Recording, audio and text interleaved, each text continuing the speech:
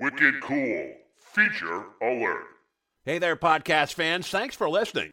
Now, you can also reach out and send me a text message. On every episode, at the top of the show notes, you'll see a link that says, send us a text message. Simply click it, write something super nice and sweet, and away we go. Also remember to please subscribe, share this podcast with a friend by telling them about it, and leave us a positive review, whether it's on Apple, Spotify, your favorite podcast streaming service, or even on our website at www.afraidofnothingpodcast.com. Hello, listeners. I want to play a game. Many of you are probably social distancing. But what if the room you're in right now was an escape room? And if you didn't leave, you would die. Then you would have no choice but to get out.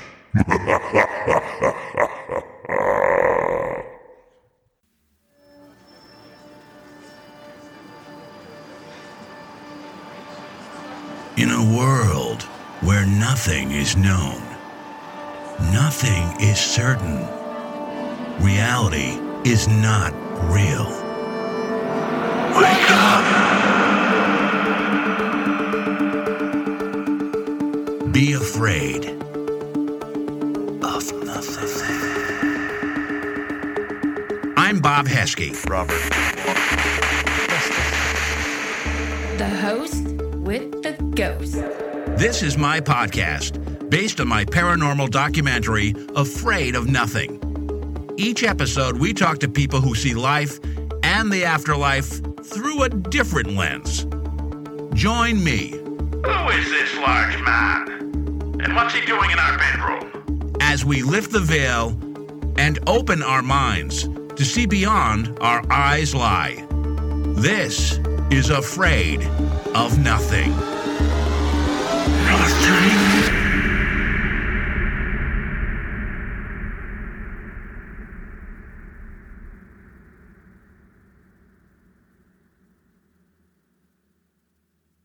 Okay, we're here with Danny Radical, Radikal, one of the most unique people. I had the pleasure of meeting Danny at a Mass Paracom in the fall and couldn't wait to get him on my podcast. So, Danny, we had some technical issues, but thanks for your patience, and here we are. Excellent, no problem. I was starting to think that I was cursed here or something. We just couldn't work this out. Yeah, I know. You're the guy with cursed objects. So curses aren't supposed to impact you. So if this does, I know my podcast has no chance. So hopefully we can work through it. You are an amazingly interesting guy. I think I really find you so compelling because you have a website called DannyRadical.com, www.DannyRadikal.com. And on it is like a whole bunch of stuff. So first you want to tell us about kind of when people go to your website, what do they find? What type of stuff can they find there? Basically, the website acts as a hub for all the various different interests and things that I do and the adventures that I go on. You're going to see things on there like I have a traveling sideshow museum called Museum of Wonders. I collect haunted items, help people out with different problems in the supernatural, I guess you would call it, world. Got a couple shows. We've got Creepy Chronicles, which chronicles all things cryptid and creepy and weird, as well as another show we're working on called But Is It Haunted, which is basically a show where we bring people to a haunted, cursed place with a tragic memory. We give them the facts. We give them the legends and lore. We bring in a paranormal team to have them investigate. Once that's done, we present all the info and we let the audience decide whether or not it's haunted rather than us tell them. Also on the website, you're going to see that I make custom Ouija boards, ship them throughout the world. Anything you want, I can do it. I also do photography. I'm going to throw a plug in there because on the Mass Paracom, I bought a serial killer Ouija board from you. So you have two types of boards. You have boards that you create on. Everyone's unique. It's on, you create the design, and then it's on every piece of board is unique, obviously. And then you have another thing called blood boards. Can you explain the blood boards a little bit? Yes, I can. The blood boards tend to be kind of popular, but they really hurt to make. Now, the boards, there's two different kinds of boards. There's a regular board where the graphics are adhered to the wood. And then there's another process where I use a chemical to transfer the image to the wood so there's nothing adhered to it. But in order to do this, I have to use my hands as sandpaper. and repeatedly over and over again to get this to adhere and sand it down. If I use regular sandpaper, we're going to lose all the imagery. So we're looking at 6 to 8 hours of rubbing this wood with my hands with some water. And literally, my hands are bleeding by the time I'm done. That's why hence bloodboard. So you only charge like $10 extra for those or something, which is pretty good. You literally put a piece of yourself in every Ouija board you make. So that's pretty cool. By the way, I should say for Afraid of Nothing, I know you're a busy guy, but now that we're all being quarantined, I'm looking forward to my Afraid of Nothing table, which I want to order from you when I move to my new house. So it's a huge fan of your work. You buy a lot of stuff in bulk and you find kind of a lot of weird and unique stuff. Is there much toilet paper now in your inventory? Probably not, right? You can't find that to stock up on? That depends. If you go to every single stall in every public bathroom, you're going to find tons of toilet paper there. So, where you resource. Yeah, I put a complaining post on Facebook last night about, I can't wait till they start rationing. And then I looked online on Facebook today and places are starting to ration already, which I think you put the post up, which I think is actually a pretty good thing. So yes, I did. I think it's actually a really great thing because some people are being left out. Some elderly people, they only get out once a week. Oh, yeah. I have sleep apnea. So distilled water for a machine. Couldn't find distilled water anywhere. I went to 5 places last night. Couldn't find any. So fortunately got some this morning, So it's just kind of insane. I mean, and even organic food for my 2 daughters are organic. I have them this weekend. I make food and nothing, no meat, nothing organic. Even the potatoes were all swiped up. So that was crazy. Oh. Yeah. So, what I wanted to start with is your typical week is not the typical week for someone. So do you mind? Because I think by telling us about your typical week is telling about who you are and kind of all the cool stuff that you do. So do you mind walking us through your typical week? Oh, yeah, no problem at all. Basically, my week starts on a Sunday. On Sundays, I tend to sleep a couple hours. When I say a couple, I mean 3 to 4 hours. I get up, I go to work. I work third shift in healthcare, caring for adults that are severely mentally challenged. I've been doing it now for 16 years. I do that from 8 p.m. till 9, 10 a.m. the next day. Go home, have a nice big old dinner, relax, making some Ouija boards, collecting haunted items, repeat. And I do this for 3 days. And then the rest of the week, I'm out picking, I'm out doing photography, I'm out making Ouija boards, designing stuff. It's just paranormal investigations. It's a lot of fun. I'm very thankful that I don't sleep much. Yeah, and you only sleep 3 to 4 hours a night, every night, right? Yeah, unfortunately. I mean, but when I'm camping, if I go camping, 8 hours easily. Really? Wow. Maybe you need to be out in the wilderness. You also drive, you have 2 very unique vehicles, and how you name them is kind of interesting too. You want to tell our listeners what type of vehicles you drive and how you came across the name for each of them? We've got 2 Cadillac Hearses in the garage. Yeah, we named them based on the first rider in the back. So the first funeral, we named them after who they were held for. The 1968 Cadillac, her name's Dolores, and the 2004 that we just picked up, his name is Vincent. That's great. Now, and you, go ahead. There's also a story of why I've always wanted a hearse. I grew up with my grandparents, and every weekend, my grandfather and I, we would go out. He was a picker, and we'd go out to yard sales and things like that. And we'd come across hearses every once in a while. And whenever he saw a hearse, he would say, "Hey, it's going to be a great day." Keep in mind, I'm 6 years old, and I'm thinking to myself, that's kind of weird. So one day, I finally, I was gutsy enough, and I was like, "Hey, Pepe, why is it going to be a good day? That's death." He's like, "Well, it's going to be a good day because you're not in the back of it." So, being 6 years old, in my mind, I'm thinking, okay, well, if I own a hearse, then every day is a good day. Now, to add to the story, about 10 years ago, I see the funeral home in the local area going out of business, checked out the hearse, come to find out it was the actual hearse they used for my grandfather's funeral back in 1978. Oh, my God. Wow. Now, I've seen shows where, haunted ambulance or things like that where there's death. Have you ever picked up anything or any experiences with your 2 hearses? Personally, myself, nothing, but I'm kind of skeptic on the whole supernatural thing. I want to believe, and I believe those that say things have happened, but I've never experienced anything. The only thing we've experienced in the 2004 hearse, Vincent, was every once in a while the uncomfortable smell of formaldehyde. Oh. It's interesting you say that you don't believe, because when I met you, you're a very laid-back guy. And actually, you're perfect. Your demeanor is perfect for what you do. A lot of times people bring you cursed objects, correct? Correct. And how do they find you, or do people just point them to you? Or how did this happen when you started collecting cursed objects? Well, I started doing the sideshow thing. You know, we're talking freaks and geeks and all that kind of thing. We're talking two-headed animals and oddities and things. And on the side, I was doing the paranormal. And one day they just kind of just merged. It just happened. And so I started putting out ads on a monthly and weekly basis all over the country, stating that if you're having problems, give me a call. If you're a paranormal investigator and you come across something, give me a call. If you're an exorcist, demonologist, let me try to help. And that's basically what's been happening ever since. I get calls all the time. I never know who it's going to be. I get anonymous emails asking to meet at weird times of the night to pick up these objects. What are they usually? Are they the Dybbuk boxes? Are they mirrors? What are some of the stuff that you get asked to pick up? There's a huge gamut. There's I've got pieces that were in crime scenes. There are pieces that are, you know, children's toys where the child choked to death on the chair.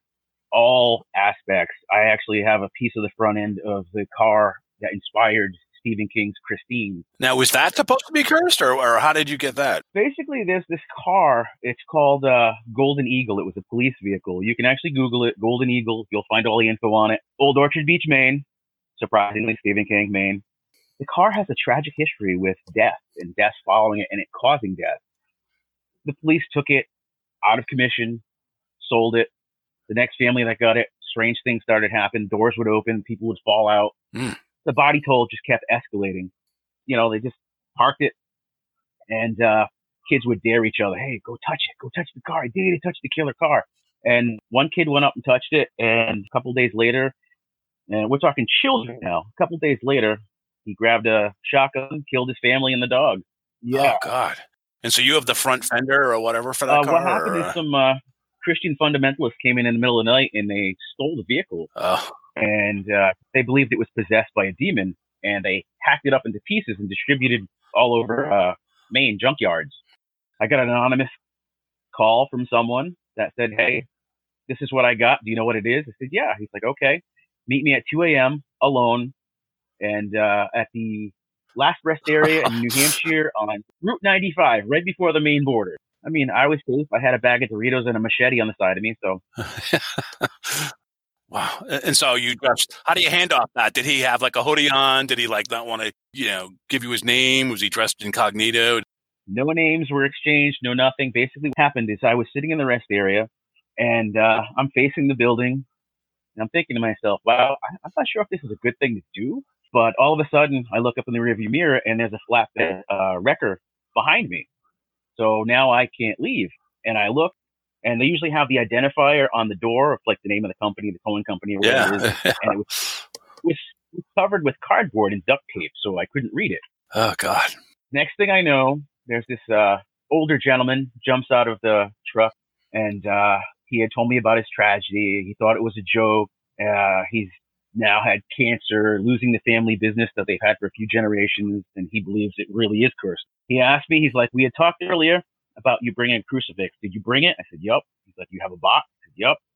Next thing I know, he pulls off the back of the truck. I'm standing there with the crucifix, the box, and a piece of the front end of the car, and thinking, what the hell just happened here? Do you get paid for this, or do they just give it to you? Oh, no. I never charge anything. No, to me, it's basically providing peace of mind to people who don't have it.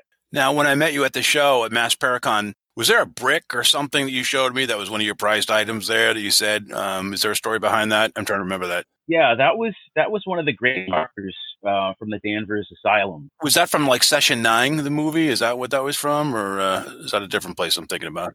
That movie was filmed there. Yes, definitely. And I can't really say the title of the name because of what we agreed on, but yeah, there was a movie that was filmed there, and the producers of the movie asked for a memento. Oh, okay. And they got a brick. Well, I shouldn't say a brick. They got a piece of the marker. Yeah. Headed back to Canada, and years later, it came out of storage, and strange things started happening. And they brought in the psychic. The psychic had no idea what was going on. She went right to the office where it was being used as a paperweight and said, I don't know what this is, but it's damn angry. this is your problem right here. And she said, I met this guy in Salem, Massachusetts. You need to give him a call. And lo and behold, that was me. Now, okay, so you're this underground guy that people know. It's crazy. When I was at the Mass Paracon, next to me was a female psychic and her husband, and I had gone over to buy some stuff. You came over and bought some stuff from me, and she came back. She said, "Yeah, he really vibrates at a higher level. He's protected." And that's there. I mean, that's what she picked up because things seem to roll off of you like it wouldn't affect other people. Has anybody told you that? Actually, yes. I met up with a woman who was a shaman, and she told me, she said, listen, I'm going to tell you right now, you have a lot of First Nation blood in you, and they're helping you. She says, let me guess. She's like, you're a protector for some reason. I don't know why. I don't know how, but you're a protector. Let me guess. You probably work in healthcare. And I was like, oh, Oh, my God. I was taken back by that. I was like, yes, I do, And Danny, 16 years. Most people probably don't last that long, right? In healthcare, do they last a lot shorter? It's a mixture of healthcare, I guess, and human services, I guess, right? Yeah, I'd say the average is 2 months to at the max 2 years. Usually, I've seen a lot of people So it's crazy. And why do you do it? Is it just the hours, or just because you feel that there's a need that's unmet, and if you don't do it, no one will do it, or is that why? Or well, as far as third shift is the hardest position to fill, and to me, I think it's the most vulnerable that the house is in, because I mean, you've got money, you've got controlled medications all in the house, as well as these people who are completely vulnerable, and you're the only staff on. Are you the only guy, or how many patients in where you're at? I am the only person in the home of 6 adults. We're going to talk when we come back. We're going to take a break for a commercial, a couple of minutes. We're going to talk about some of your experiences. And I think last night might have been an interesting one where hopefully it might have changed your mind when you experienced something. So we'll talk about that a little bit later. But just want to go forward a little bit more on. So in terms of, have you ever, you said you're a skeptic and you get all this stuff. You have a museum, you have a huge interest in the paranormal, but you feel like you have tunnel vision with it, or what's your thought? Or you just haven't experienced what other people have experienced personally? I am not sure. I want to experience it so bad. That's part of the reason why I collect this stuff. I'm hoping something will happen, but I haven't yet. I'm open to it. Something strange did happen a couple months ago that like really blew my mind. We'll go into that. Yeah. I'm hoping. I want it to happen. Afraid of starting your own podcast? Buzzsprout makes it easy. In fact, it's so good, they've already helped over 100,000 people launch their own podcast, including me. Buzzsprout has helped me get onto many great platforms, including Apple Podcasts, iTunes, Spotify, Stitcher, Google Podcasts, iHeartRadio, and more. You also get a great-looking podcast website, audio players that you can drop onto other websites, detailed analytics to see how you're doing.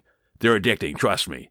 Also, tools to promote your episodes, like sound bites to give your listeners a tease of what each episode is about. Buzzsprout is not only a user-friendly platform, they continually provide useful videos, articles, and tutorials to help you hone your podcast game. To start your own podcast and get a $20 Amazon gift card, follow the link in the show notes. This lets Buzzsprout know that we sent you and helps support the Afraid of Nothing podcast. Buzzsprout, the best place to launch your podcast. Don't be afraid to start today. And we're back with Danny Radical. So, Danny, before the break, you talked about there was one kind of event that really kind of shook your ground a little bit and could have been your first foray into having a paranormal experience. Do you mind kind of setting that up for our audience? Yeah, no problem. It was quite amazing. It was about 3 months ago, and I've always been in touch with my ex-father-in-law, Rudy, and we hadn't talked in a little while. Well, one night I was having a dream. Well, he was in my dream, and he was laying in a hospital bed, and he looked at me and said, "Hey, Dan, it's my heart." And I'm like, "Oh, okay, interesting." And he's like, "My son, Phil, he's over there in the corner. He really needs some help. He's going to need someone to talk to. He's taking this really hard." And we started talking a little more about, times when he was working on my old car and things like that. And next thing I know, I wake up and I was kind of taken back by the fact that, he was in my dream, and it was like, wow, all right, that was just really strange. Until a couple hours later when I realized he actually had passed away. I literally didn't know how to take it. I ended up on the floor in a ball crying because that stuff's not supposed to happen. So I ended up calling his sister-in-law, and pretty much everything that had happened in that dream, his heart gave out that day, and that's all I can say. It's crazy. So from your perspective, do you usually have such lucid, vivid dreams like that, or is that kind of a first in itself? No, I have those kinds of weird dreams all the time, but I usually don't have any validation to them. And are they usually kind of more symbolic, or are they with family members? Was this one of the rare ones where it was actually with someone you knew and loved, a family member? I've had dreams before when I called a friend and said, "Hey, I had a dream that your girlfriend got pregnant," and he's like, "Yeah, we just found out yesterday." Wow, that's crazy. Oh my God. Yeah, don't call me with one of those. Okay, that'd be great. All right, cool. So, and you said you found out, when you woke up. Can you just walk us through the set of circumstances when you woke up, and then you must have thought, God, that was the weirdest dream. And how did you say, I just got to check on this? And did you call somebody, or how did you find out that it did actually happen? I just happened that I woke up, happened to go on Facebook, and I'm, perusing around, and all of a sudden I see, family members talking about how Big Rudy passed away, and it just completely right there just knocked me over that cliff, and I was like, you got to be kidding me. It was a dream, but now it was a reality. He was there just a couple minutes ago. He was there in my dream, and everything was fine. And then, boom, the dream became reality. So I reached out to his sister-in-law, and I was like, hey, this is what just happened. What do you make of it? And she's just like, yeah, well, he did die. His heart gave out as soon as he pulled into a driveway to meet his friend, put in the park, and that was it. So the heart part matched up with the heart part in my dream. And I really didn't know what to make of it. And the only way I could deal with it was I literally broke down on the floor crying. I mean, it made no sense. Did you know what time he died? Was it similar to when you woke up from your dream? Because you sleep at kind of odd hours sometimes. Do you know what the time of death was? I believe there was generalizing, I'd say about 8 hours difference. All right, so it wasn't at the time of, but that sounds to me like a definite paranormal experience, whether you want to say it or not. That sounds pretty... Definitely unexplainable. I cannot... my hair's sticking up on my arms right now, just thinking about it. That's really powerful, because that's like a loved one, and you were very close to this guy? We were very close, yeah. So last night, you want to tell us about an event you were at last night at a pretty famous place? Yeah. Last night, we helped host a ghost hunt with author Sam Baltrusis at the Lizzie Borden House. I've been there. On the documentary Afraid of Nothing, I brought a shaman in, and he thought it was just going to be just a tourist trap. He walked in kind of skeptical, and boom, he was hit right away. He had experiences in the room where Mr. Borden was killed. He had experiences with the Knowlton Hosea room, with the toy box with the kids. In the basement, he felt something very strong. So I just kind of curious what you guys did some pretty interesting thing. Want to talk about kind of the process you did, and then you actually, I think, got involved in something, right? Yeah. My girl, Lauren, she's the head of Mascon Paranormal, and Sam Baltrusis and I decided we had a large group with us, so we were trying to involve everyone. So we decided to use the Estes method, which is basically using a ghost box, an SP7, and with noise-canceling headphones plugged in, as well as a blindfold. So the person that is using the ghost box is the only person that can hear it, and they're blindfolded, and then the people around them ask various questions. So the person with the headphones on cannot hear the people asking questions. All they're doing is repeating whatever they hear on the ghost box. So these questions and answers should not match up because, for one, you can't hear the other people asking the questions. You can't see their lips moving, so you don't have a cue mark on to when to answer questions. And we tried this for the first time as an experiment, and went phenomenal. I mean, it was just amazing.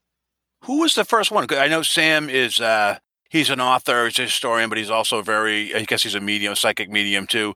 Was he the first one to have the noise canceling headphones on, or did they just have someone from the group do it? Sam was the first one to go in for a couple sessions. Then Lauren jumped in. After that, we had a couple people in the audience jump in, and I did the finalized one down in the basement. It was crazy. Yeah, the basement's got some weird stuff going on.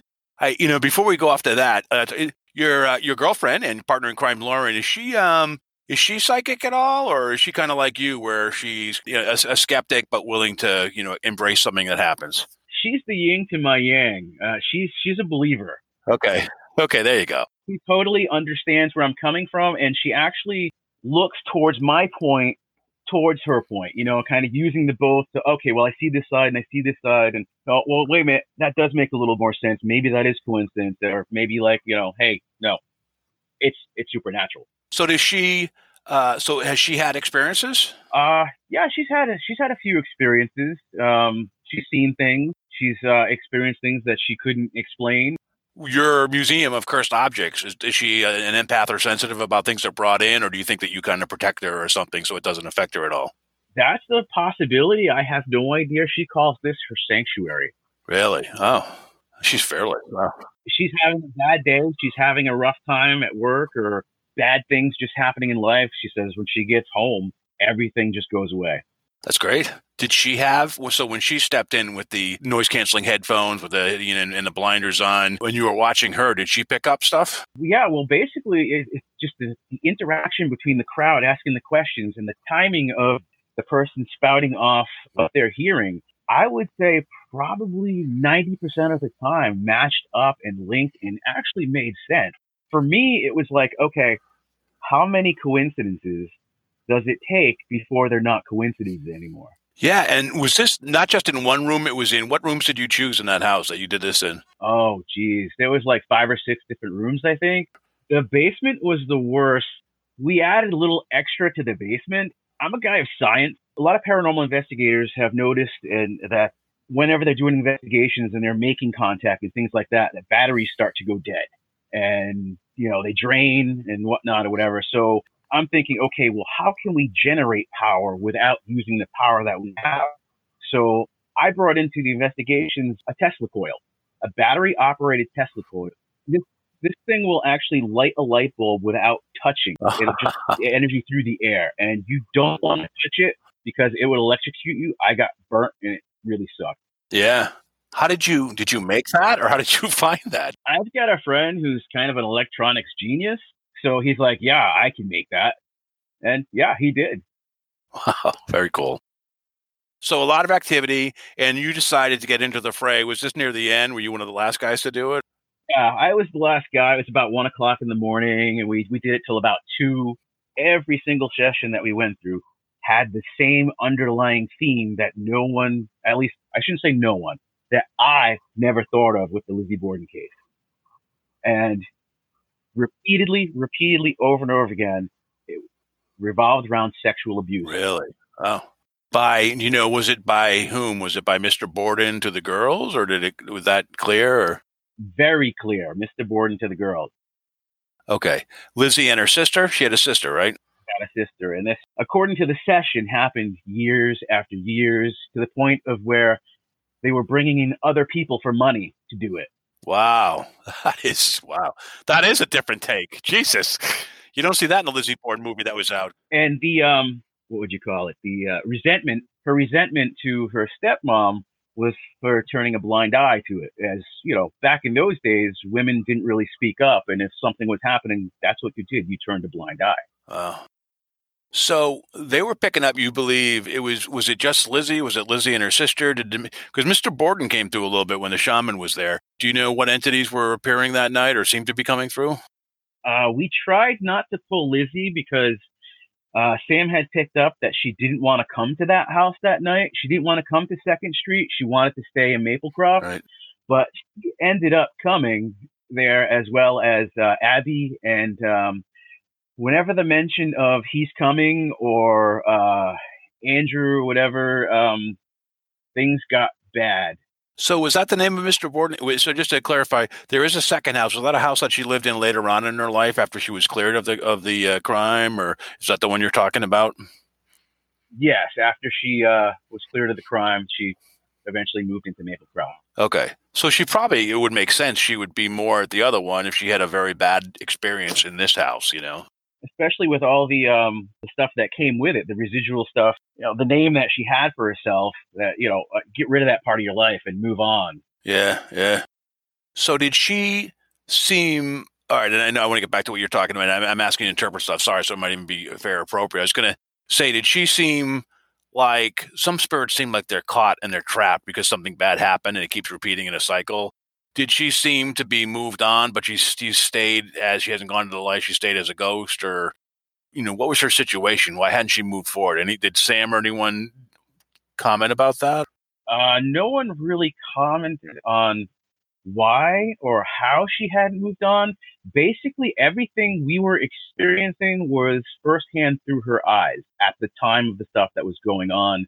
And this was there was one point where she was around 5 years old, another part where she was older, and it kept progressing through the night. And we didn't want to stay on that route, but it just kept going back to that route. And so how many people roughly in the group? Just curious. Was it like 10, 20?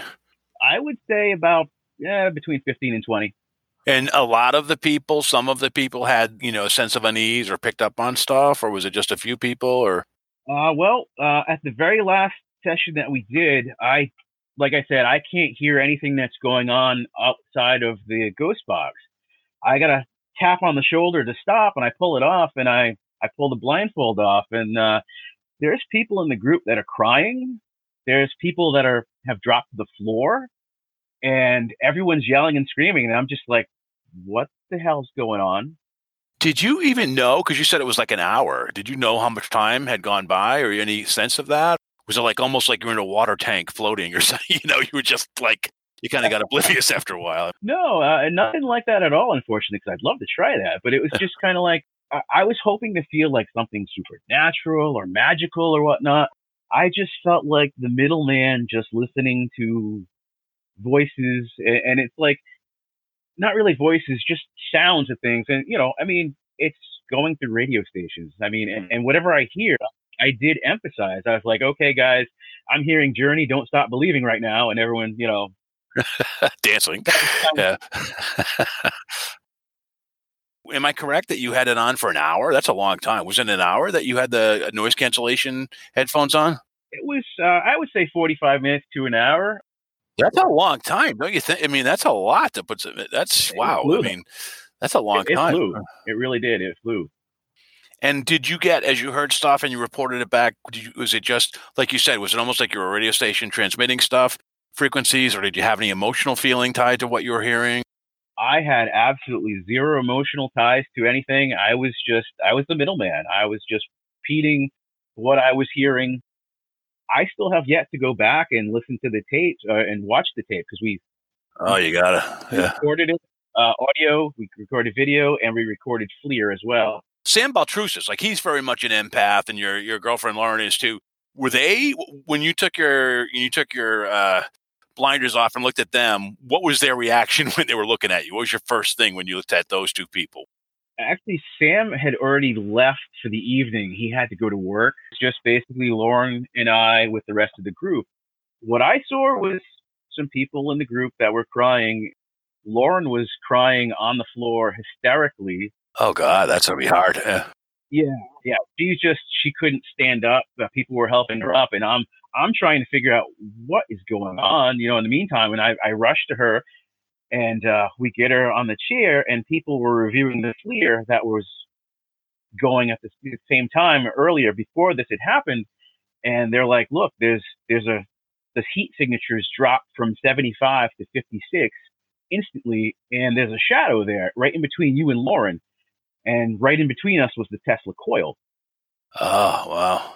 Yeah, we're going to review it later today and see exactly what we have. Like I said, I'm a skeptic. That was strange. let's, stop there.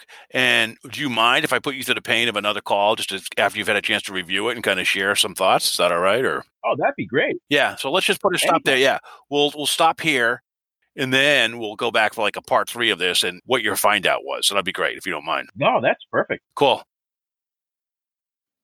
Okay, so I'm here actually now. It's been a couple days. I'm here with Danny and with Lauren. So Danny, do you mind do me a favor and introduce Lauren for the audience before we go into your kind of personal experiences at Lizzie Borden? Well, this is Lauren. She's my girlfriend. She's the lead of MassCon Paranormal. Where I'm a skeptic, she's a believer. So it's the whole yin yang thing. Welcome, Lauren. Thank you for taking some time to be with us tonight. Thank you for having me. Give us a little background on your paranormal group that you run and some of the things that you do before we go into what happened at Lizzie Borden. Sure. Our name is MassCon Paranormal. It was started in 2015 by myself and my daughter. We have been into the paranormal for probably about 12, 15 years now. And we felt it was time for us to put together a team of like-minded people, and we had it. 98% of our team is Wiccan, so we use a lot of their techniques and their rituals and stuff in our investigation. How big is your group? We actually have 6. Now, you guys also do rituals too. Are there a couple of members on your team that, like, once you go and explore and you validate something, you perform ceremonies? Or is that accurate? The thing that we do the most is a banishment ritual. And it is basically to silence or rid the home of the entity that is causing harm or being malicious. And where do your most cases come from? How do people find you? And I assume it's not like places we've heard of. It's more like private residences or things like that. 98% of our investigations are of private homes and families. They come from word of mouth. We've done work for coworkers, family members, and just friends. I met you guys at Mass Paracon in the fall, and Danny and I were buying stuff from each other. And I told Danny in the early part of the interview, there was a psychic next to me at the table, and she went to see Danny, and she said, "God, he is just he vibrates at a higher level. He's protected." You ever have that sense from Danny too, where things just roll off of him, where other people it might freak them out? Completely. I actually feel very protected when I'm with him, even in the house. I feel very comforting, and it's nice. Yeah, he mentioned, like, your work can be crazy, and Mika tells what your day job is, but when you get to home, and Danny has with you guys have like a museum of cursed objects, among other things that you have, that you feel completely at peace. And that almost seems counterintuitive. Do you want to kind of explain that? I don't really know how to explain it. It's just a warm feeling. I feel very protected by Danny, but also in this home. I have absolutely no problem sleeping in this house alone with the dog, but it's true. I pull into the driveway and step foot onto the driveway, and I'm at peace. I'm calm. That's great. Besides Lizzie Borden, have there been any other venues that you guys have been to that our listeners might be familiar with or have heard of? Yes, we actually just did, a couple months ago, we did Kretschmann's Pub Cinema in Webster, Massachusetts. I'm actually staying in a house in Webster, Massachusetts right now. I'm between, got divorced and I'm between homes right now. I'm getting ready to buy a place, but I'm in Webster. So can you repeat again? Because I'd love to ask my brother-in-law and sister about it. What is the name of the place that you're talking about in Webster? Kretschmann's Pub Cinema. So what is the backstory behind that? There's a few backstories to it. It started off as a warehouse, and it had turned into the Bucket of Blood, which was a Marines club. It's been the Polish Falcons Club. There's been, we're not really sure, but there has been a murder there. They used to bury people in the basement. It's got a crazy back history, and it's very old. So when you got called in to investigate, what was the vibe, and how much did you guys pick up, and how much did they tell you were accurate about? Go ahead, Dan. Yeah, the vibe was pretty good. It was, I thought it very comfortable.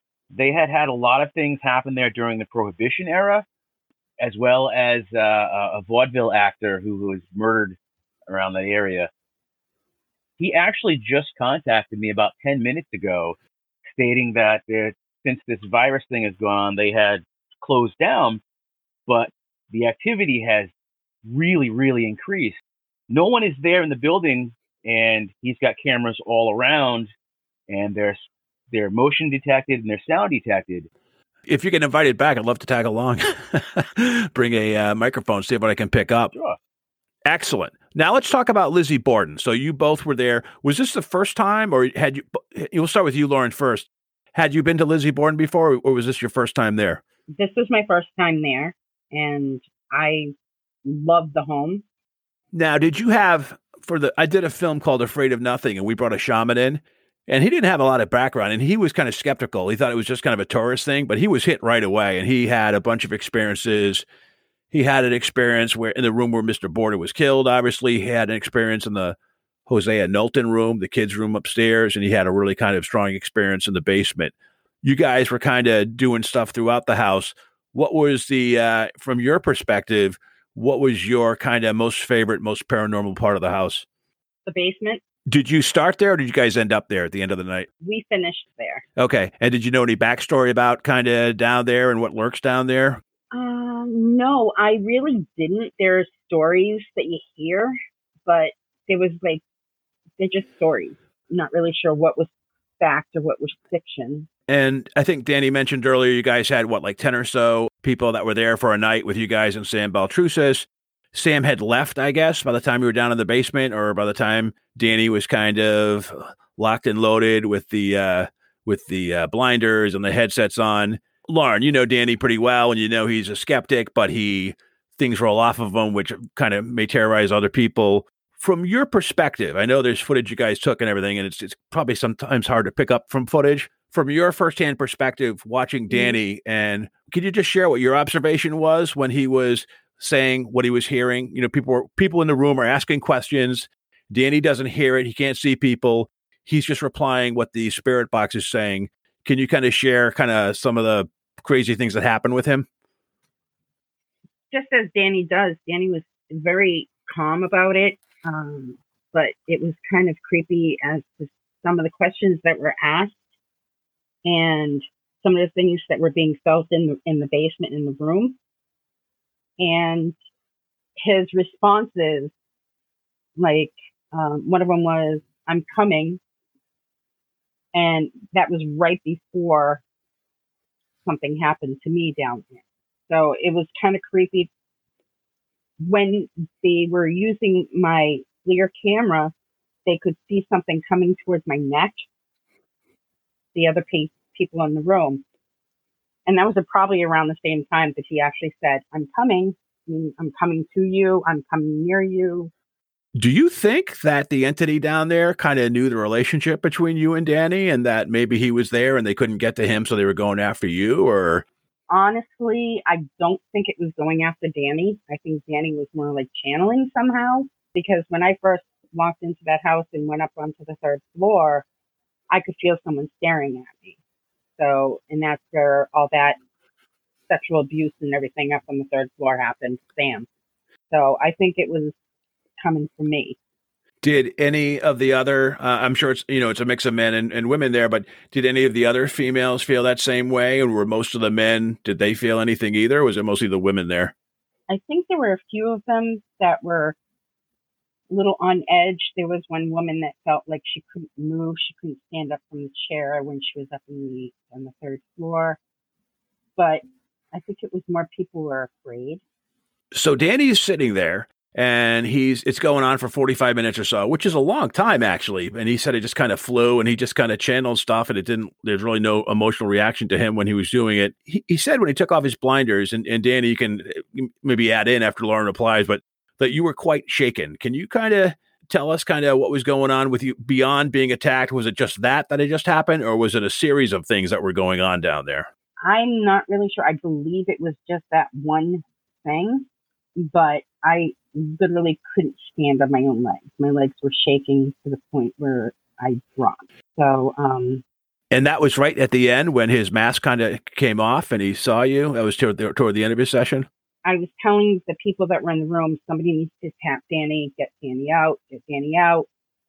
And so the commotion all happened in the dark, and they tapped out Danny. Lights went on, and I'm going to the ground, and Danny catches me. Okay, so this is another thing too. So it's totally dark. You mentioned flare camera. I should have picked up on that. So it's in a total darkness. So maybe people didn't even know what was going on with you, right? So you're in the dark. You're kind of like so you're feeling this, and you feel like you're going to drop to the ground, but people around you probably were totally unaware. Is that accurate? I was pretty vocal that things were happening. My arm was shaking. I couldn't hold the camera still. So I asked people to take the camera. I asked one of the other ladies to come over and kind of stand with me.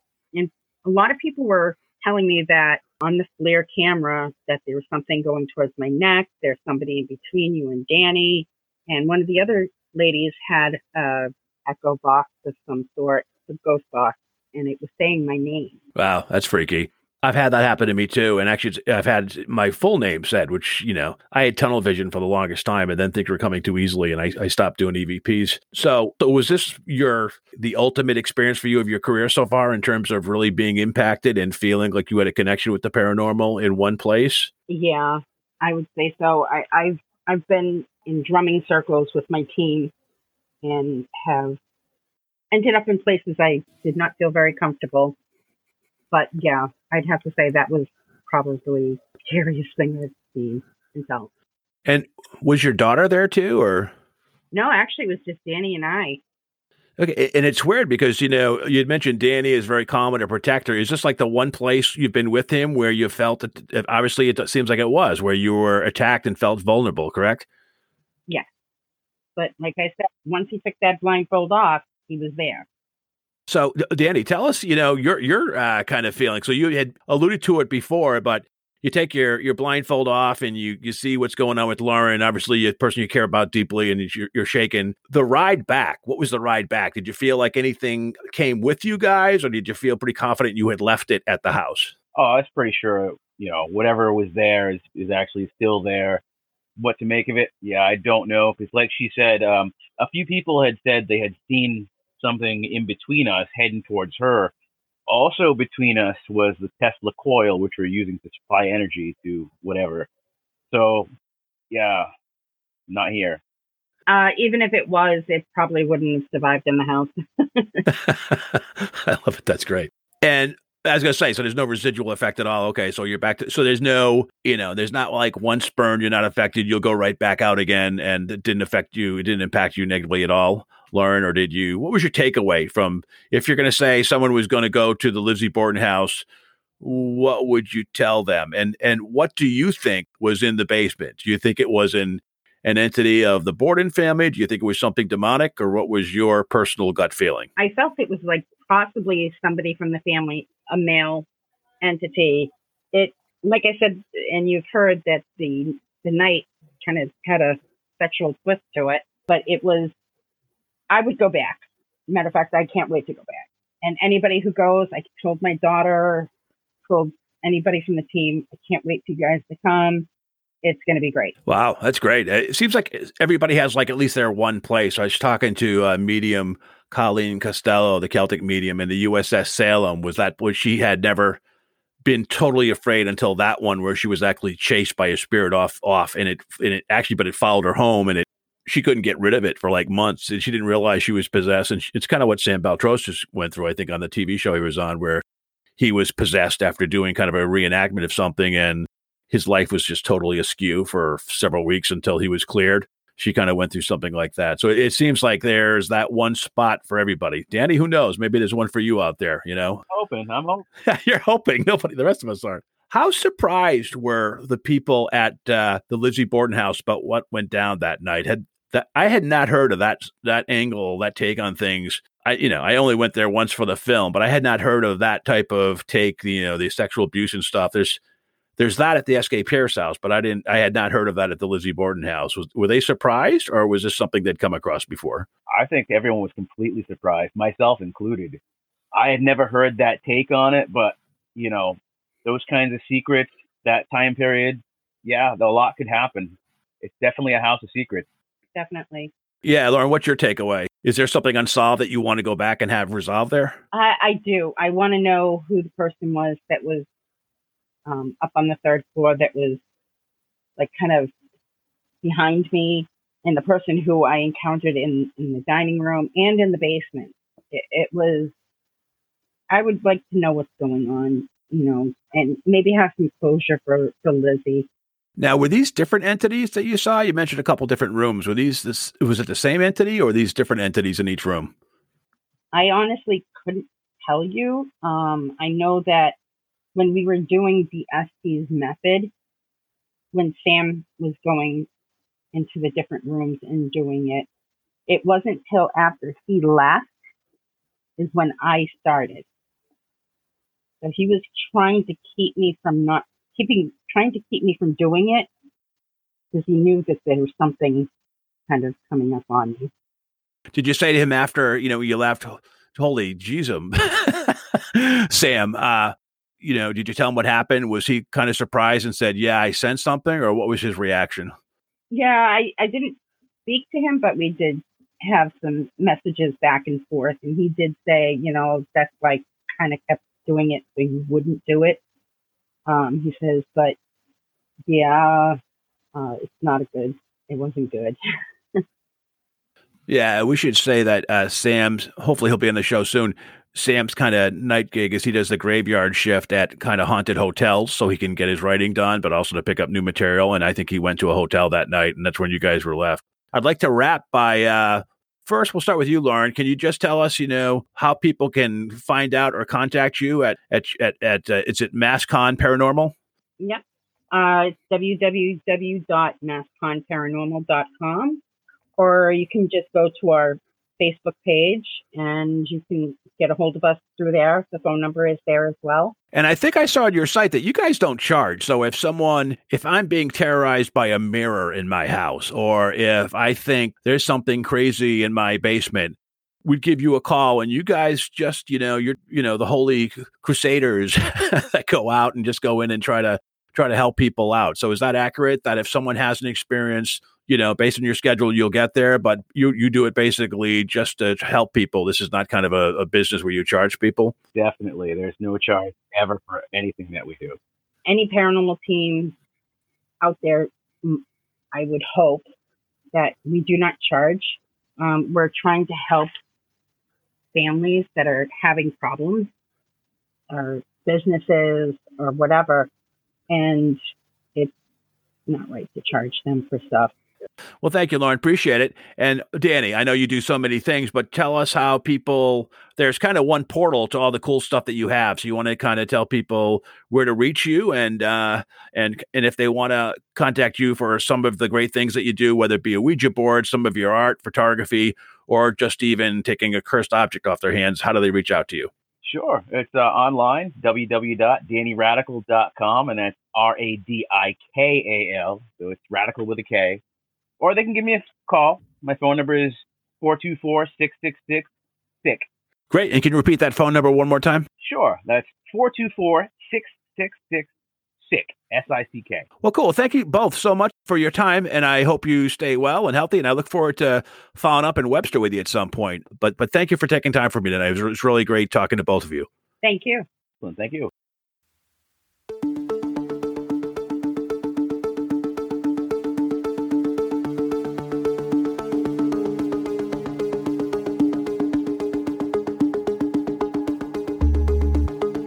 You've been listening to the Afraid of Nothing podcast. Please subscribe and like us on Facebook. Until next time, stay scared.